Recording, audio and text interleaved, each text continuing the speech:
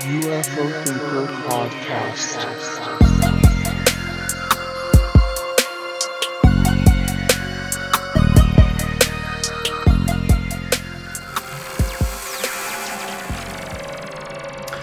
Okay, so I'd like to welcome to the show today the one and only Christopher Sharp, founder of Liberation Times and author of many hugely informative articles in recent times. How are you doing today, Chris? Hi, mate. Really happy to be back on, and it's such a privilege and an honour to be on with yourself and your other guest who you'll be introducing very soon. Exactly. So let's get straight into that. So also joining me today is the one and only Dave Smethurst, regular contributor to my show these days and all-round diamond geezer. How you doing, Dave? How are you doing, Frank? Curmudgeonly geezer might be more appropriate, actually, I think. I feel I'm getting more curmudgeonly recently with the developments, but anyway. Well, I think it's only natural, really, given what's been going on. So yeah, there has been a lot going on over this last couple of weeks, and some pretty significant developments, I think. And I thought we'll go through it in sort of roughly chronological order that these things have actually happened, sort of summarise it that way and discuss each one in turn and get a bit of thoughts from you guys and whatnot. So I thought we'll go through, first of all, some of the proposed language in these various bills that are going through the pretty complicated system in America at the moment.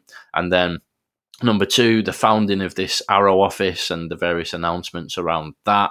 And then number three, we'll kind of move on to the most recent of these developments, which is the Senate Select Committee on Intelligence sort of roasting the DOD, basically, in the explanatory report that they've put out. But I believe you have a few little general thoughts you want to add before we crack into those details, Dave. So feel free to fire away. Yeah, Frank, it was just, I was thinking about knowing we were coming on today and I knew Chris was coming on. So it'd be great to hear Chris's taking a bit. But I've just been thinking about what's been happening. I thought it was a few useful observations.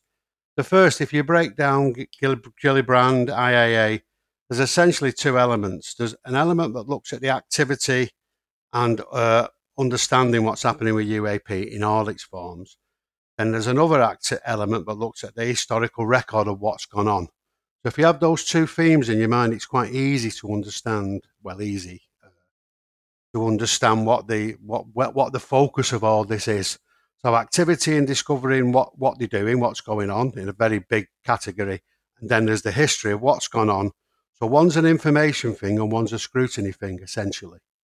That's a really good way to think about it. The other thing I've been thinking, why did OUSD, S&I get the gig? And that's because they're an intelligence element of the Defence DOD. They're the intelligence and strategy bit. And so if you think about the three things that are happening, you've got defence, which is engaging the craft and reacting and responding to the craft. You've got defence and intelligence together, monitoring it. That's all the intelligence and defence radar and all that stuff. Then you've got the intelligence bit, which is the analyst bit, analyse bit. You've got this sort of cross-meshing of these three things. And I think because it's primarily a defence issue in that it's seen as a threat, it's gone to the Defence Department, but it's gone to the intelligence bit of the Defence Department. So that's why they keep getting the gig. Which again, I think, I mean, I see what Chris thinks about that because, he's got a good view on the mechanics of it as well. So I think the blockers are unfortunately in there, but they've got the gig. Because you might ask, why did he keep getting this gig? And it's for structural reasons. The other thing I thought is just it's worth, again, understanding this. And I don't want to go on too long, but I do think it's worth revisiting. You can only understand this, as I've said a few times, in terms of the history of the conflict or its conflict that's generated. So I think, going right back, something wasn't right in the late 90s, early 2000s, and the military people, the armed services people, there was some sort of sea change in their thinking and their attitudes to the core program, whatever that was, and how it was being handled. They weren't happy with the stewardship of the issue. Maybe they lost a bit of confidence in it. And I think at some point in the late noughties, there was a plan to wrest control from the core group. Now, why would that be? Well, it might be a threat that isn't being addressed, or they weren't happy with it's addressed. It might be accommodation with whatever, or some sort of acceptance that they weren't happy with, or it could be weapons development. So they needed wider congressional oversight to break it, and more wider thinking on the issues. Now, we saw Lose 5 Pillars, which was essentially, if you break it down, raise awareness and exert pressure, if you break them down. They've done that. And so you can see the whole thing from the New York Times article right through the TTSA, to the UAP office, to the report, to the confidential briefings, to Gillibrand, to AOMSG. Now you can see that progression. And I suppose you got to the OUS, as I said, they blocked it, they thwarted it. There's been the progress, but after the hearings and the lack of progress, we're now at the IAA. There's very little wiggle room, and there's a big sea change. But I think it's important to A, understand the context of why they're doing it as they are structurally, and B, to understand it in terms of that history of conflict that's driving it.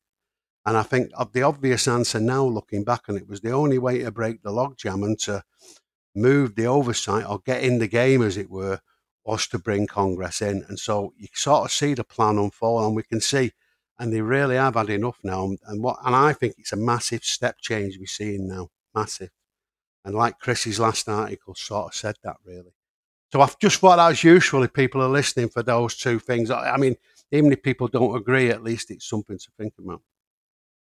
Yeah, definitely, and I think it's a good sort of grounding for what we're about to discuss as well. Is there any thoughts on that you'd like to add there, Chris? Any thoughts in particular about what you were saying, Dave, which was why the OUSD INS is the one that basically is getting the gig here in terms of the location of this office? So I think concerningly, it was revealed by the debrief, I think it was in April, that Gary Reid, who was described by Louis Elizondo as one of the biggest obstacles to the DoD's investigations and public transparency of UAP, he was actually on the executive council of AOIMSG, which was really, really concerning because from my understanding, I think the DoD was aware of the IG complaint that Lou had put in, which actually named him, Gary Reid, as being part of that. And it just seemed really inappropriate to me that he was placed there. And I don't think that was in good faith at all. And there's a real history of obstruction coming from that office. But insiders are basically telling me that they're concerned about its potential role in heading up the new JPO from the Pentagon due to it being a staff oversight organization not equipped to manage operations and analysis. And let's remember as well, for understanding as well, ORSAP was DIA, and I think that sources, from my understanding, sources are telling me that they believe that DIA would be a more effective option for heading up the new JPO, the Joint Program Office, as it's well versed in producing centrally managed defense analysis and production using distributed analytical process known as the Defense Intelligence Analysis Program. So actually, there's all this minutiae and complexity drilled down from bureaucracy that is really, really important to understand here in terms of the structures and how these offices work and actually what is best placed to deal with the mission at hand. And don't forget that this is a live operation in terms of investigating events as they happen, for instance, so it might be that there's an ongoing event in terms of Navy ships being harassed, and you may have someone from Arrow going on to one of those Navy ships to actually witness the events as they're ongoing. So you may very well have events like that happening. And from my understanding of what sources are telling me, DIA is best placed to do that. Yeah, it's interesting how it's all going to unfold as the months go on now, isn't it? That we could be looking potentially at a change in location and another change in name as well, from the looks of things. So we'll have to keep an eye on that and see how it all goes. But let's get stuck into these actual specific details, and go back a step to when some of this language was initially announced. So we saw the proposed language for the NDAA with some interesting wording around immunity and amnesty type things, and also the proposed language from the Senate Intelligence Committee for the Intelligence Authorization Act FY23, and that was in the form of a bill called S4503. I did a pretty in-depth 2.5 hour breakdown on all of that. So obviously people can check out that if they want to get into the tiny details. But safe to say it was a very kind of comprehensive, version of this language, like 31 pages. And that particular bill was followed up by the House Intelligence Committee's HR 8367 bill, which borrowed about 4 pages almost word for word from that S4503. So various bills all running on their own kind of parallel paths here with similar language. Obviously, just providing a bit of a summary here for the listeners so that they get a background. So in all of these bills, essentially suggestions for how to properly gather information and data on UAP from all areas, and including attempts to make it easier for people with NDAs and security clearances, etc., to share what they know with this office without fear of prosecution. And this was mentioned in the recent hearing, and it seems like these bills going through are basically an effort to formalise those suggestions. So if you're setting up a central UAP office, you're going to want to make sure that you can have all the relevant info that you need reported to you without things like NDAs and other legal barriers preventing that from happening.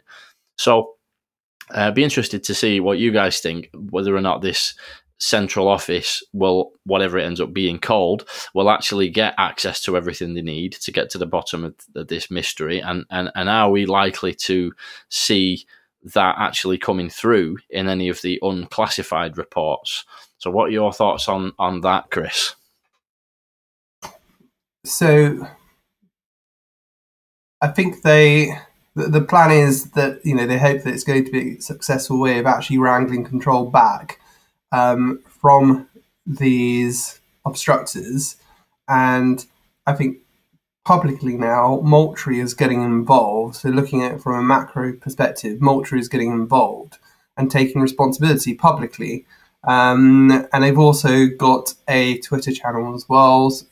And it wouldn't make sense if you're going to have your own Twitter account without actually posting anything. So let's hope that more stuff's going to be posted on there. And I think now the pressure is really being ratcheted up by those in Congress, particularly Gillibrand, who actually met with Moultrie and the new director of Arrow as well. So I think certainly that's what they're going to be hoping, that they're going to get some more transparency and some more cooperation from these other kind of agencies and branches of the US military and other agencies.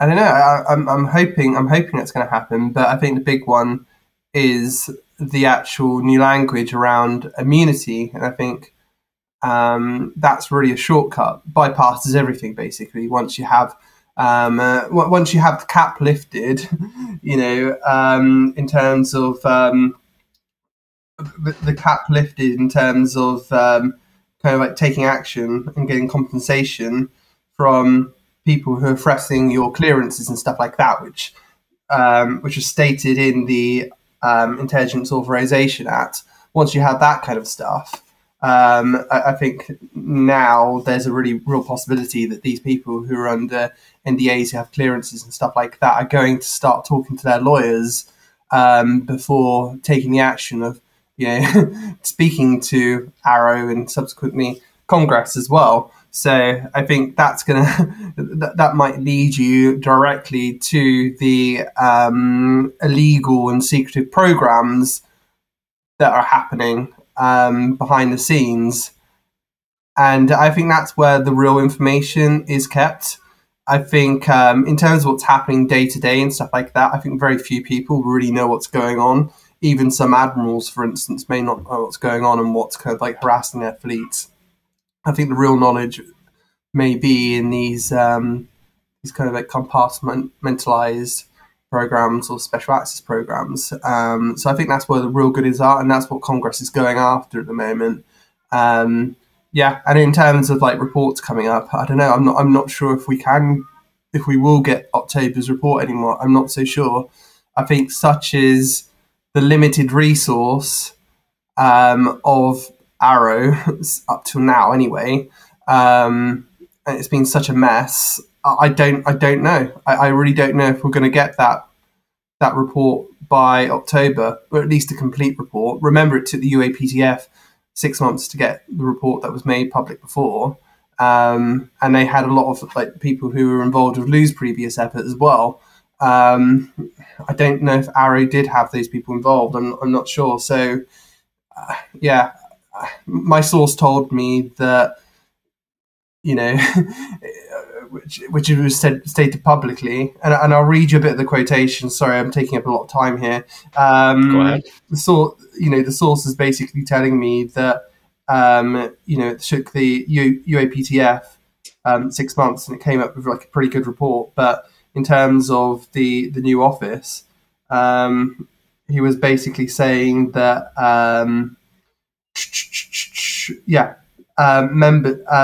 so he was stating to me that Congress is requiring the office to be staffed by prior UAPTF members, as these DoD and ICE individuals.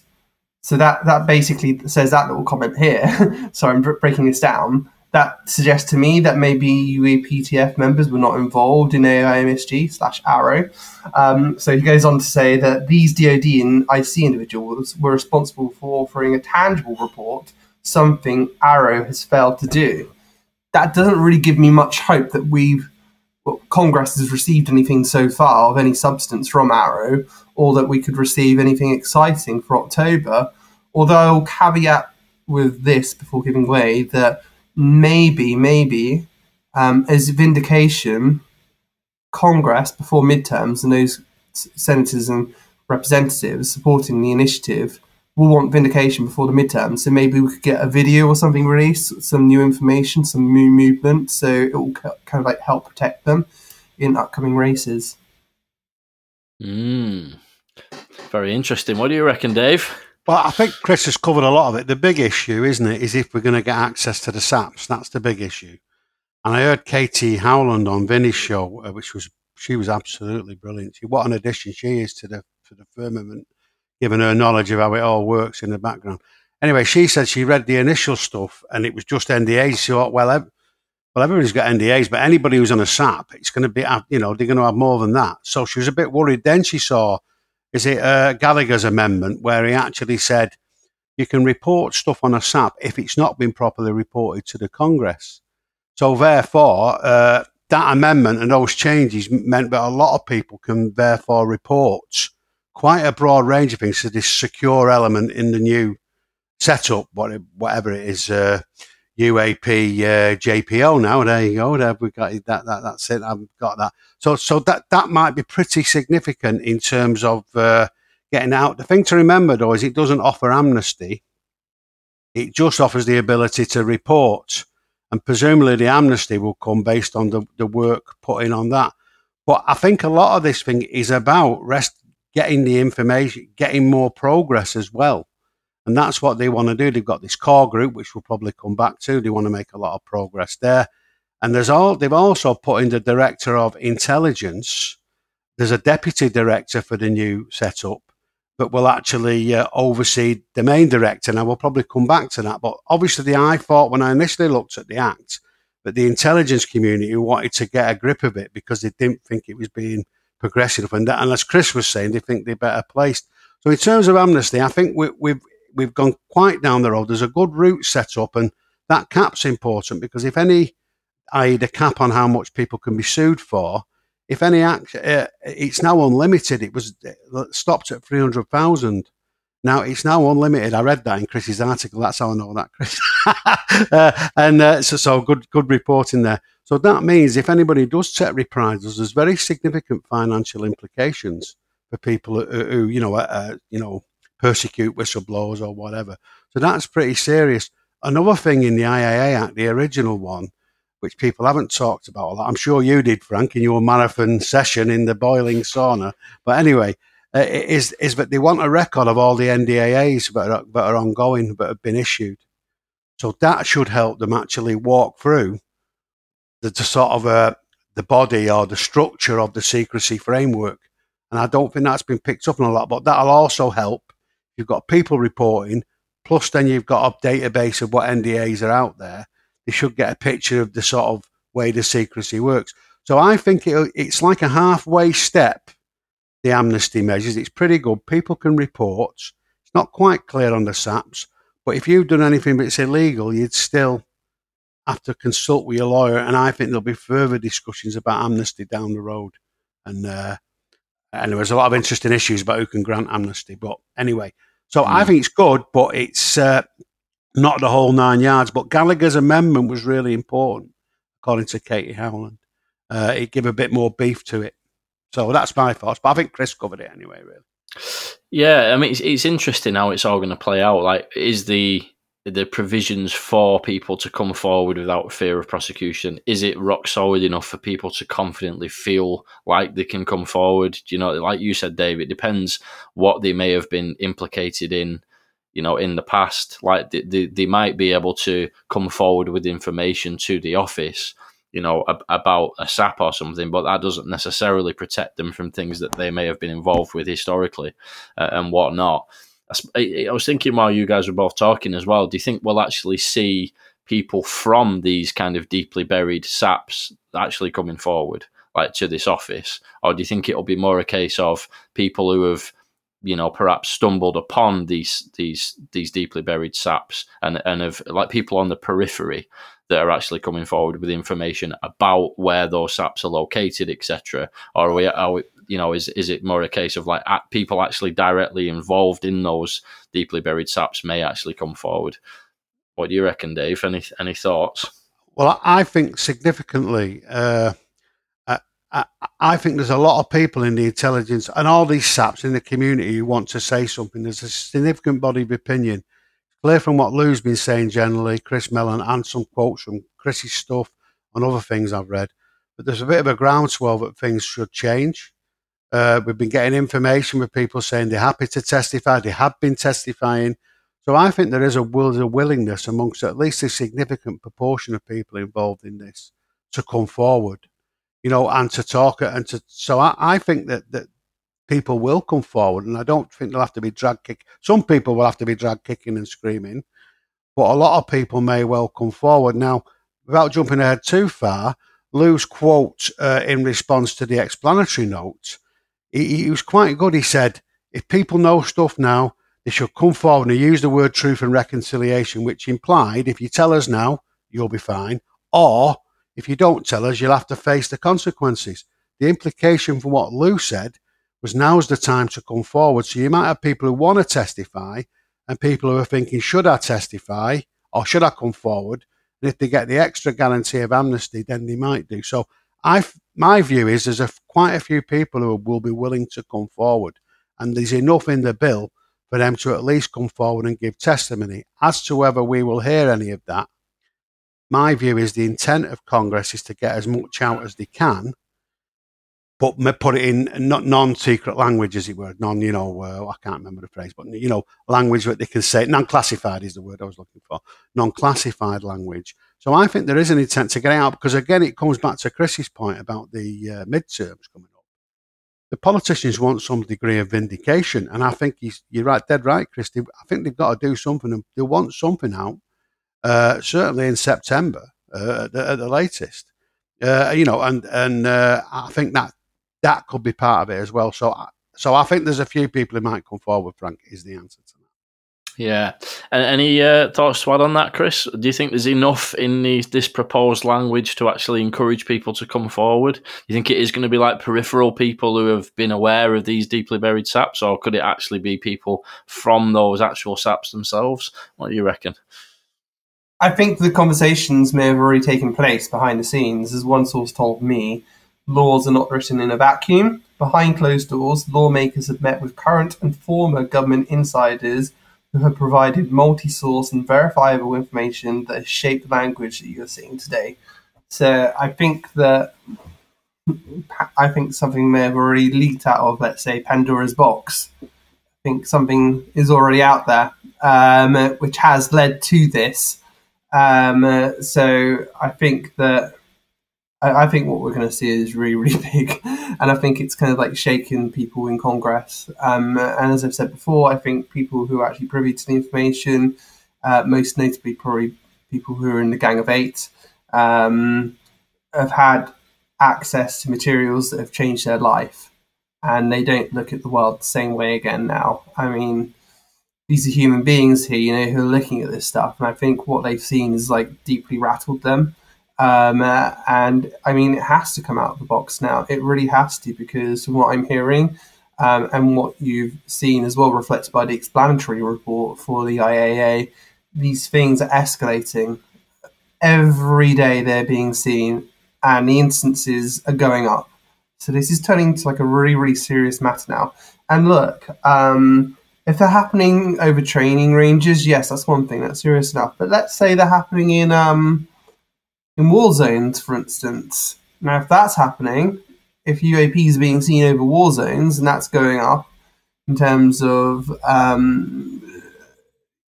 think exponentially was the word used in the explanatory report. If that's happening, that's a really, really serious matter. And it's putting lives at risk, and we don't know what it is. We don't know if it's a threat. So I think Congress is really, really keen to really, really get a handle on this. And my hope is that maybe in October we could see some more hearings. I'm really, really hoping for that. That'd be great before midterms to keep the pressure on. And then hopefully when the NDAA and IAA are passed, maybe next year, once the immunity language is kicking in, that we'll see some more hearings, but this time involving people who may be brave enough to come forward, let's say, to talk about the illegal and secretive programs. There we've got a situation, not just in terms of world-changing stuff happening. Lou mentioned yesterday on Twitter that we're in the middle of disclosure now. I believe that is a way of saying perhaps that it's time to get prepared. We need to start preparing the public for what's going to come. But also, I mean, we're going to see a new church commission.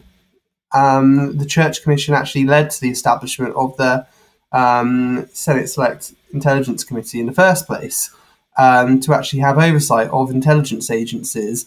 And, you know, this happened in the 1970s, the Church Commission did, when they found out that, you know, intelligence agencies were doing MK Ultra and stuff like that. And I think if it does come forward that we've got these secretive and illegal programs, we're going to see like a Church Commission times 100. It's going to be a huge, huge story in many, many ways. So I think that's going to happen. And just to add one more thing as well, there is a very, very good chance that the Intelligence Authorization Act and the National Defense Authorization Act could be merged. And there may be a possibility as well that it could pass before the midterms occur in November. So we could potentially see it signed into law by October. And that would be a good way of doing it, especially if Biden becomes a lame duck president. So I just add that to the equation as well. Yeah, it's kind of a waiting game, isn't it, really? A lot of this wording that's going through at the moment, once that eventually does get signed into law, then it will be a knock-on effect for potentially what we're going to see at the end of this year and moving forward into next year.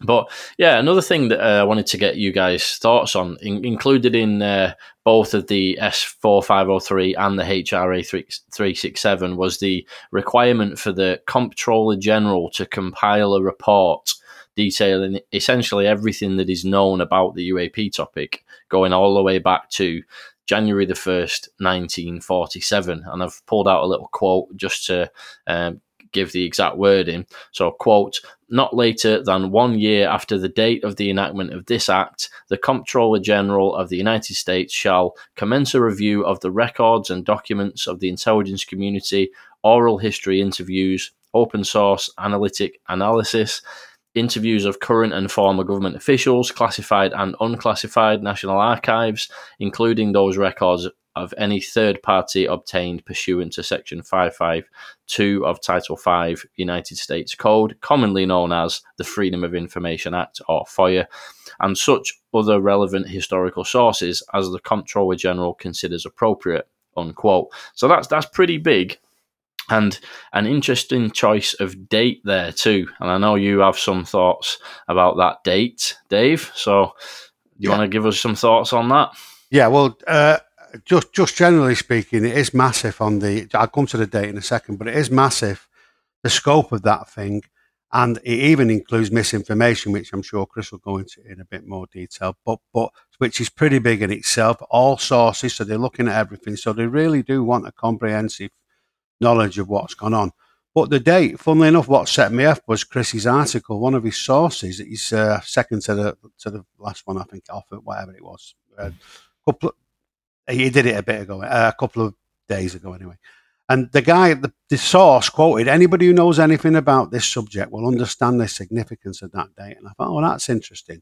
Because I had read about the Atomic Energy Commission at the time. And I just thought, I'll just check when the Atomic Energy Commission was set up. Because as we know, that is now the DOE, which everybody thinks which is running this core program, or is part of the one that's running it. Anyway, funnily enough, the 1st of January 1947 was when, and I think you reported on this in your last show, Frank, was when the actual Atomic Energy Commission was passed to civilian control. Now, if you think about what was going on at the time, you had the Manhattan program in the desert. There was a few crashes, and it's almost certain, knowing what we know now, that if they were splitting the atom with loads of radioactive material, they probably had a lot of UAP activity or buzzing, and they probably did some work on that. And I think it's not silly to assume that when they handed over to this civilian authority, there would already have been some sort of effort, maybe with Oppenheimer and Einstein, whatever, set up already that could look at that. So I think that date is significant, because the issue may well be, when it came to Roswell, they already had something up and running. So I thought that was extremely significant, and it may be a bit of an audit trail to, a start of the audit trail of the whole kit and caboodle, really. If we think that Atomic Energy Commission, which turned into DOE, which has its own SAPs, has its own security thing, has its own military infrastructure, has the perfect place to hide a massive program and coordinate it all. Many people think, including Chris Mellon, that that's the place to look. Then that may be the genesis of the whole core effort. So I don't want to be, that sounds like I've gone right off on speculation there, but I do think that's why it's very significant. And it was only Chris's article, I must be honest, and that quote that made me make that connection. Yeah, definitely, and it does seem to make sense. I mean, there is obviously the possibility that when the significance of that date could just relate to the fact that Roswell took place in 1947, and obviously going back to the beginning of that year. But it does seem like a bit of a coincidence, doesn't it? And when you actually sort of look at it, that was my initial thought. Oh, maybe it's just referring to Roswell. But actually, when you think about that, like you've just explained, Dave, it does sort of stand to reason that the specific date is what they're referring to, with the 1st of January being the exact date that handover actually happened. What do you reckon, Chris? Oh, yeah. I'm very, very confident that it was done on purposely in terms of that date. And let's not forget as well, the Manhattan Project was run out of Los Alamos. And I think that what is now known as DOE, and all the labs, Patel and things like that, have had a huge part to play in history. I mean, you remember Jacques Vallée saying on Joe Rogan that pieces of UFO that flew over Washington, D.C. that was shot at, debris was taken to Patel. You also remember as well, during the Phenomenon movie, that during Blue Book, it was made aware to Vallée that at the same time as Blue Book was occurring, a much better funding program with much more resources, but very, very secretive program was being run out of Battelle at the same time. So I think there's so much going on in terms of the DOE, as it's called now, and it's a bag. It's a goodie bag, let's say.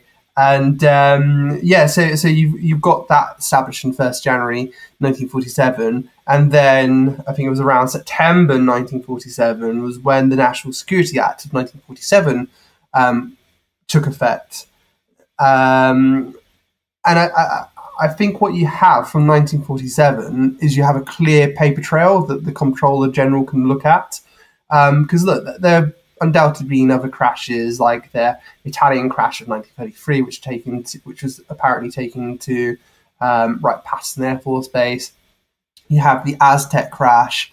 However, 1947 is important because that allows the Comptroller General to follow a clear paper trail leading back to that date. So that's probably the significance of that. Yeah, like you say, and this is something that we discussed a bit, Dave, as well. There's quite a number of crash retrievals that predate Roswell. So you would think that, if they were going purely off when the alleged crash retrievals, began, that they may have actually chose a date earlier in time than 1947. But with your source that mentioned about the significance of that date, Chris, did you get any indications as to whether it specifically was referring to the Atomic Energy Commission or anything to do with Roswell? The Atomic Energy. It's my opinion that it is no coincidence in terms of that. Not so much Roswell, although Roswell was obviously significant, but I think more from a bureaucratic context of the establishment of the Atomic Energy Commission and all the other agencies that were birthed out of the National Security Act of September 1947 as well. I think pragmatically looking at it, that is the year that you have to look at in terms of finding that paper trail. So I think that's the real significance of it, and obviously coincidentally as well, which is obviously playing into the thinking, was that 1947 is also the date of Roswell as well. So I think it's no coincidence. It is no coincidence. I think you can safely take that to the bank. Yeah, so certainly a big year, wasn't it, for big events having a big impact. And just following on from that section I read out earlier as well regarding the Comptroller General's reports, there's a really interesting paragraph that you touched on a bit there, Dave, which is, quote, "And for the period beginning on January the 1st, 1947 and ending on the day on which the Comptroller General completes activities under this subsection, compile and itemize a complete historical record of the intelligence community's involvement with unidentified aerospace undersea phenomena, including successful or unsuccessful efforts to identify and track unidentified aerospace undersea phenomena, and any intelligence community efforts to obfuscate, manipulate public opinion, hide or otherwise provide unclassified or classified misinformation about unidentified aerospace undersea phenomena," it's a bit of a mouthful that, "or related activities," unquote. So if I was running an office to look into UAP and figure out what was going on, one of the first things I would want to do is try and unmuddy the waters. And it seems like a report like this from the Comptroller General is definitely going to help with that, especially this point about figuring out what's misinformation that's been put out deliberately and what's not. So do you think that's a bit of what we're seeing here? An attempt to kind of unmuddy the water and be able to get to the bottom of this better? What do you think, Chris? I think that once all this information comes out, there's going to be a major trust deficit in the US government and maybe governments throughout the world as well. So I think it's up to the elected branch of government to actually distance itself from this. And look, it's not just distancing itself for PR reasons, but it's actually saying, look, we don't know what's happened. This has been hidden for us as well. It's a constitutional crisis. You can't have a functioning democracy without oversight. So I think they really want to know what's been happening, and this is going to lead to a trust deficit in government if the people have been lied to for so long. So I think you want to work out exactly what's been said, who said it, why they've said it, and then you'll want yourself something like a church commission to actually investigate this all as a whole. So I think this is going to be something which is going to help them mitigate the impact, let's say, both politically and socially, in terms of what may come from this. Yeah. I mean, I think you've got the twin tracks again of scrutiny in action, haven't you? And you can see that intertwining. You've got the DOE on that core group. There's no accident that they're on there, because in the Gillibrand Amendment, they were a sort of arm's length agency who would be talked to. They're right on that core group now, and they've got separate Q clearance. The SAPs aren't agreed by the normal defence intelligence thing. They're done separately. So clearly they must have a lot of secrets to hide.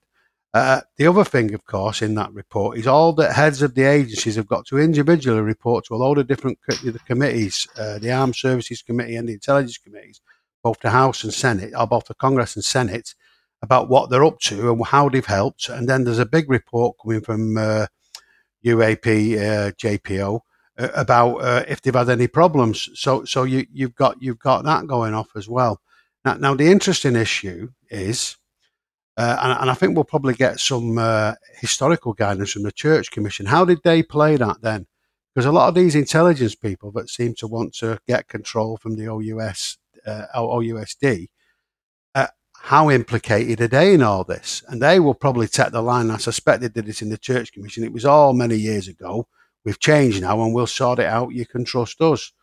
But there is an issue about that. And again, these factions are decided. There may be a faction in the IC community and military who want to bring this out, and a faction who have been implicated in it and don't. So we might see this complex interplay of that. And then how do they play it all? But Congress have battened them down because they want an historical account and they want regular updates and people on core committees. So in a way, it's pretty hard. And as you observed, Frank, and I think you said it in a different way when I asked, because there's not a lot of wriggle room now. They've been messed about. They've got a load of rubbish from the hearings. They've got absolutely no progress from ARI or MSG, which is absolutely dreadful and appalling for anybody to see. And they've had enough. And as Lou said, pardon me for swearing, the Congress is pissed off, if you remember. That was his exact words on the interview he did with Ross and Bryce. Ross and Bryce on I can't remember what it's Trail of the Saucers, whatever it's called anyway. Need to know. Need to know, that's right. Sorry, I was getting a finger. But anyway, the point is Congress have now thought, right, we're going to nail you down. And you've got this twin tracks of scrutiny and action. And they're probably going to have to fess up. At some point, I think they're going to have to fess up and say, it wasn't me, Gov, it was him or her. And that's where I think this is going. But I might be wrong. I want to add. Can I add to that quickly? Don't forget that it was AOIMSG's responsibility to kind of like synchronize all these different agencies and stuff working together. And I think reading between the lines, looking at the bills, the fact that the IA mentions that we'll have this core group, you have to establish this core group. You know, the CIA, NSA, and things like that, DOE. That's them putting their foot down, saying you have to do this. Get your heads together now because you failed to do that in the previous few months since we established you. So I think that's them really taking control of matters there. Yeah, and they are really, really pissed off as well. Really, really pissed off. Hey, Chris, why do you think the Navy's not on that group, on the core group? I think what they're aiming to do is they really want to put pressure on the US Air Force. That's where the pressure needs to be leveraged. But look, I'm not sure. I think, you might see an updated version of that perhaps with the US Navy added to it as well. Yeah. But I think that what they're really trying to do is the main goal here is to put pressure on the US Air Force. That's what they're trying to do. And also, I'd also identify the National Reconnaissance Office as well. National Reconnaissance Office is really, really key to that. Because if you think of those three things I identified earlier, which is defence, monitoring, and then analysis, they're all on that core group, those three functions. And I think the Navy will say, well, we're going through DIA or whatever it is. There's a few different routes, but they could be represented on that core group. And so they can be on it. But yeah, as you say, Chris, the Air Force is should we say, the leading representative of the armed services, I suppose. Absolutely, so that's a really good observation, I think. Yeah. Yeah, so let's talk a bit about the kind of the weird bumpy road that this office has taken, because essentially the carrying on from the UAP task force was supposed to be the AOIMSG, which sort of many suspected was a bit of a preemptive strike from the DoD to create their own office, before the Gillibrand Amendment went through, therefore sort of allowing them to keep hold of the reins really and continue sort of controlling the narrative. Turned out over time that they were dragging their feet, taking a lot of time to do not a lot, and there were questions raised about whether the AOIMSG is even capable of fulfilling the requirements of the Gillibrand Amendment. And And then obviously the DoD have now announced this renaming and rebranding to AARO, the All Domain Anomaly Resolution Office, and expanded its scope a little bit.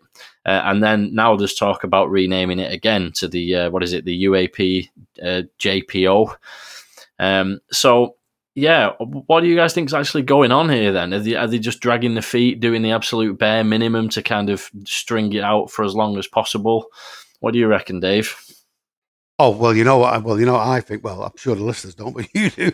I just think it's absolutely they've been dragging it on for ages. They've had no intention whatsoever to do it. They only set it up, in my view, to thwart the Gillibrand Amendment coming up and what was going to be set up in the back of that. Then they've gone along, and we could see that in the hearings because they thought, oh, I know, we'll rock up, give them the same old dog and pony show as usual. And they'll go, oh, you're quite right, yes, Mr. Expert, we'll agree with that, and then go back in the box. And they totally got it wrong. So I think they don't know what to do, really. There's obviously still people in that department, and generally you don't want this to come out. And they've just been playing for time. And clearly that's not, I don't think that's worked. I also think that's why, and we'll get into it in a bit, the way the new office is, that's why it's a joint program office, why we've got this core group, why we've got a deputy director who's going to oversee the main director from intelligence, why we've got all this regular reporting. They can't get away. They've had the chance, and now that nobody believes them. And again, I personally believe AARO was actually the same again. I think they were trying it again, or we'll set AARO up to thwart the new IAA stuff. How they've got the barefaced cheek to try the same thing twice, I do not know. Well, I do know because I don't think they've thought it through. But I think it's very fast coming to the point where it's abandoned ship, and who's going to be allowed in the lifeboat for them? And they haven't quite realised that yet. But I don't think there's much of a way out unless they absolutely stick the V's up to the Congress for the American audience. That's making a rude gesture, and basically say we're not having it, and that's not going to fly, is it? Because they've lost that opportunity by not looking like they were being more cooperative earlier on. That would have been the smart play, and then just generally doing the old English civil service thing of looking like you're doing something, but nothing happens for 5 years, but you look very busy. Well, they didn't do that. And to not appoint people, I just think the management has been, it's been woeful, the management of it as well. I mean, they're supposed to be professional people, and it's just like a load of amateurs who think they can get out. Anyway, so I'm going on a little, I'm getting my blood pressure's rising now. but I think there's been no attempt, and it's been a very simplistic, sort of simple, and I think they thought the same old tactical will work, and they've underestimated massively. The planning that Lou and Chris have done, and the other people behind the scenes, because they're not just set off on this on a whim. We can see there's a load of steps down the road that they've laid out. And, and they've also underestimated how once they've seen those pictures, then really people want answers.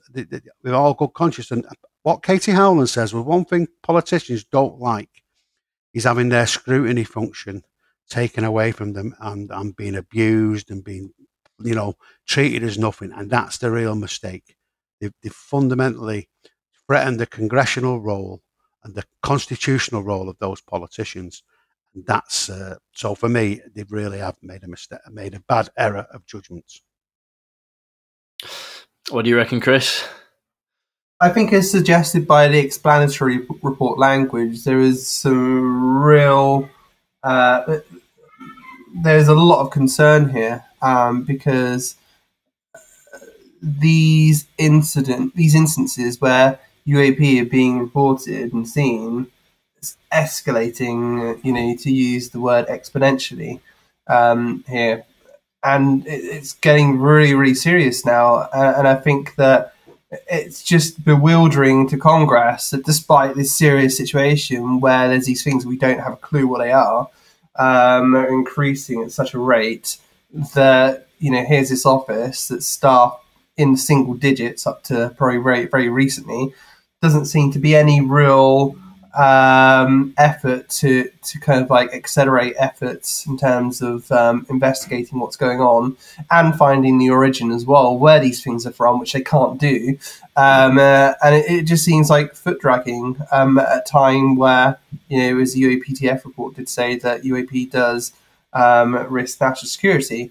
It's just very, very concerning, and I think they're like flabbergasted by what's happening, really.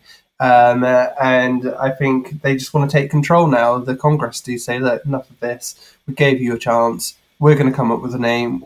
We're not going to give you nomenclature. We're gonna call it what we want to call. We're gonna have this core group that we're going to set up, and you do what we tell you to do.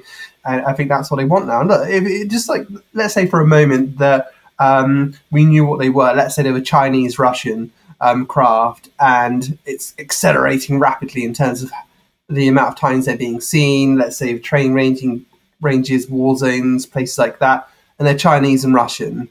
And let's say that you set up a new office to deal with this, and that'd be really, really serious. You're thinking about headlines and stuff like that, and to think that a group within DoD is just dragging their feet and saying, "Oh yeah, we'll do it later." It's like, look, this is a serious situation on the ground here. These things are being experienced by military personnel every day, and there's a lot of concern about it. There's a lot of concern. It really is flabbergasting, and like Brian Bender reported as well before the hearings as well. The origin is such a big thing. Like, it's all they're seeing at the moment, Congress, from my understanding, is reports. Oh yeah, another UAP scene looked like this, did this. Oh, another UAP scene, and that's all they're seeing at the moment in terms of the briefings and stuff like that. They want to know where it actually comes from, as we saw from the 2019 July events off the West Coast. I mean, yeah, cool. Call it a drone. Call it whatever you want. At the end of the day, you cannot positively identify it as a drone unless you know where it came from and you know who the operators are. You cannot positively identify it if that happens. And that was what the sources were saying in that story, who were actually there at the scene and were the ones classifying as drones using the language that they knew how to use at the same time. But actually, looking back at that in hindsight, I think a lot of people who were actually involved with that couldn't look back and say, look, it was definitely a drone. They didn't know where it came from. And that's really, really serious, very serious, especially if these things are harassing naval warships.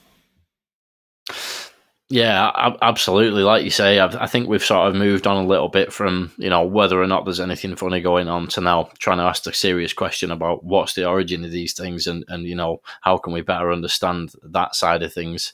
And it's pretty clear at this point that the AOIMSG have been horrendously, dragging the feet, and this Arrow office is basically just, seems to me anyway, like a bit of a continuation of that, and patience is running very thin.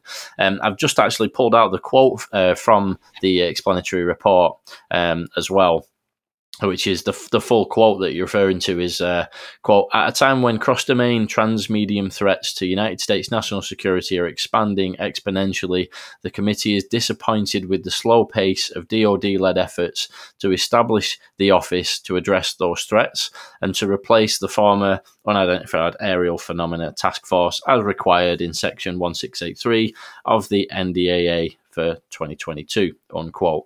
So we really are seeing a complete, frustration with the slow progress, aren't we? And it seems like the Arrow, the expansion to Arrow is probably not going to do enough to actually address that, and the frustrations are going to continue, and the name's going to be changed and whatnot. So, yeah, I mean, I know your article the other day, Chris, which if anybody has not checked that out, should definitely go and have a look on Liberation Times and read the full article. But how do you think it is going to progress then? Do you think we're going to see a name change again from Arrow? Do you think that's going to get formalised? And what do you think we're actually going to see from this, whatever the office ends up being called, as we move along? I think at the moment it's in the balance. I think, as you saw the other day on Twitter, Kirsten Gillibrand, the senator who serves on both the Armed Services and Intelligence Committees in the Senate, was speaking to Moultrie, who's taking a public lead in this, and also the new director as well, Kirkpatrick, I think there are discussions going on at the moment in terms of what's going to happen and stuff, and I think it's in the balance. But I think if Congress really does want to show who's boss here, they'll say, look, this is what we're going to call it. You go along with what we're going to do. You had your chance. Now it's us calling the shots. We're your bosses. We're democratically elected to do our jobs, and we're going to make sure that we do get to the bottom of this threat, potential threat. So I think that's what's going to happen. It's going to be. Yeah, it's in the balance at the moment in terms of that, but I think that Congress is going to try its best to have its way. I can't speak in definitives, but I think they're going to do their best to have its way. But I think in terms of Pandora's box, I think something's already got out of Pandora's box. And I think what we can see is perhaps next year, hopefully, that we can start seeing hearings with brave souls that are happy to go public, speaking about illegal programs that have occurred, and it's going to be huge. Look at Rubio's comments on Twitter recently. He was saying something along the lines of, "This is the most meaningful ever Intelligence Authorization Act ever," and he knows why he's saying that. I mean, it's huge what's going to happen, from my understanding. I think there are very, very high hopes. Just if I can, just to come back, it's unprecedented, that sort of public dressing down from intelligence committees towards the military, who are venerated in America, and I can understand why, but that was absolutely unprecedented. And if you remember, one thing I forgot was that I thought that the IAIOMSG, whatever it was, I'm starting to forget that acronym now. Good. We're actually trying to actively walk it back as well. We were seeing evidence of that, I thought, on social media, in some comments, all this drone talk and all the rest of it. So I think that added to the infuriation, in that they were trying to walk it back. And we got that amazing thing that in Chris's article again, which you referred to earlier, Chris, of not man-made. So they're not interested in anything that's man-made, and I think that was a bit of a. If they hadn't gone on about the drones, they might not have said that. But the clear implication of that thing that's reported, we're not. If it's man-made, we'll send it somewhere else. There must be a massive weight of evidence that suggests that it's something that is either not man-made or not known civilization made anyway. But we don't know what it is. And that, to me, is the closest we have come in all of this to an admission that it's actually another source that we're not aware of. I mean, it was absolute. I read that in Chris's article. I'd seen it, I'd read the thing, but when I read it in Chris's article in context, it really hit me that how significant that statement is. And so again, I think that's been a massive change we've seen with this explanatory note, and to try and counter this walking back. So I thought that was very, very significant, and a direct consequence again of the foot dragging.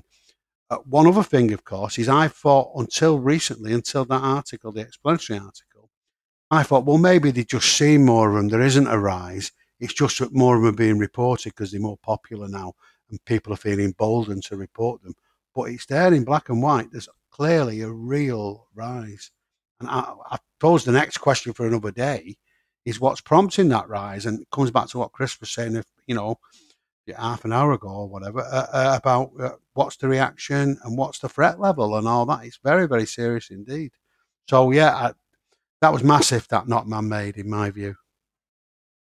Yeah, definitely. And it seems a bit of a. I think Bray at the hearing was trying to kind of make out that actually the increase in reports, I think they said they've got like 400 reports, they've come in thick and fast. It is actually just a lot of historic reports and things like that. But that you were just talking about there, Dave, seems to suggest that actually the frequency is increasing, that the actual occurrence of these things actually being cited right now, it is actually indeed increasing, which is fascinating to think about.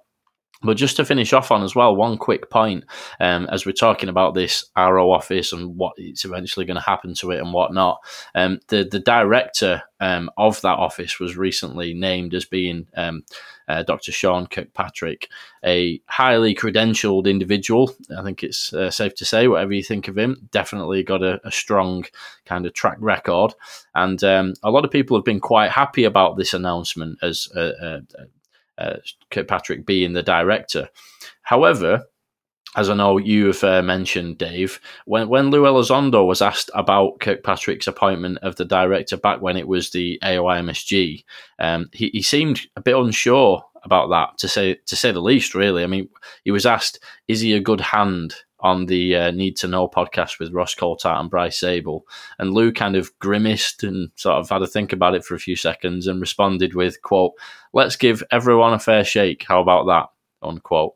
Hardly a strong vote of confidence there. So there may be some questions around, how he's going to lead that effort. So obviously, shout out to you, Dave, for remembering that and bringing it to my attention. And what do you guys think about the appointment of Kirkpatrick? Do you think we've got reason to be hopeful, or Lou's comments perhaps shine a little bit of a doubtful light on that? What do you reckon, Dave?